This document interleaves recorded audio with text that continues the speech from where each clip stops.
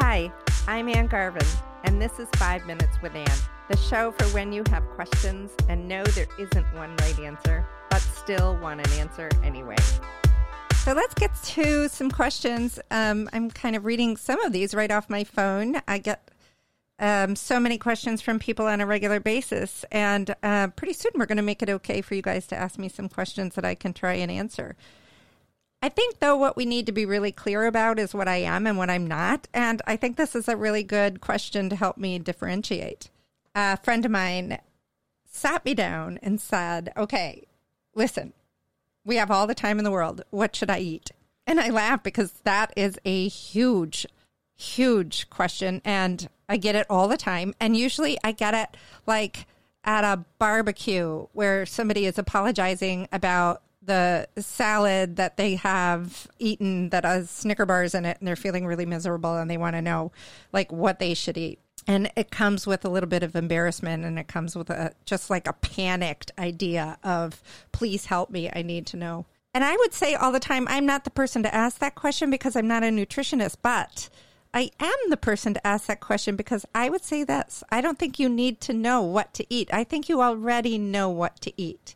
Even though I promise you, we're going to get into that. But I think what you really want to know more is, how should I eat the things I know I should be eating? Because I know I shouldn't finish a Girl Scout cookie sleeve of them. And I know that a bag of Cheez-Its is not necessarily health food. And I know that if I'm going to eat something after midnight or, like watching a movie, I should be eating carrots and green vegetables. And I'm telling you right now, I'm not going to do that.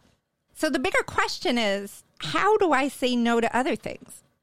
How do I say yes to other things? And some of those things are things that we consider on a list of things that we shouldn't eat. Like, I am never going to tell you to completely stop eating your favorite foods. So I think what I really need to talk about is the psychological question, the behavioral question of, how do I not eat my weight in sugar? Okay, I just gave you a little intuition in terms of the thing that I struggle with the most, which is almost always sugar. I'm kind of a savory person too, so I sort of struggle with both of those things. But sugar, I would marry it if I could. So I think I want to talk about these things because what I consider all the misinformation on the internet about eating is just food gossip. It's people who think they've figured it out because, and they made a TikTok or they are put up a blog and they have some good ideas, but they're not all great ideas, or they bought a bunch of supplements that maybe they think would help them and now they want to talk about it. But I want to talk about it in a realistic way. How do I eat what I know I should be eating? And that is the much bigger issue. And I would say this right away. And I hope this makes you feel better.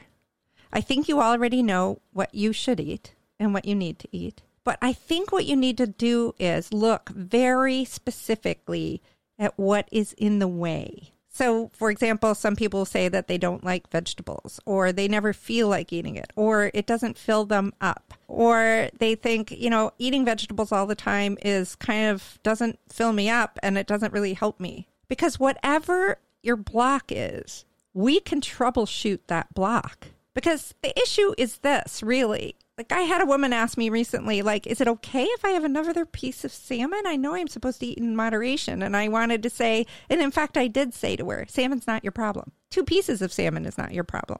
It's a million other things that we are having trouble with in our diet. So the first thing to do when you're trying to figure out what you should eat is figure out what you think you should have in your diet and what is in the way of that. Because if we can do a deep dive about what is in the way, then we can really make some headway into helping you. And one other thing I would say about this is that I do not want you to make wholesale changes on your life. I want you to pick one tiny, tiny choice, and then I want you to think about doing that choice.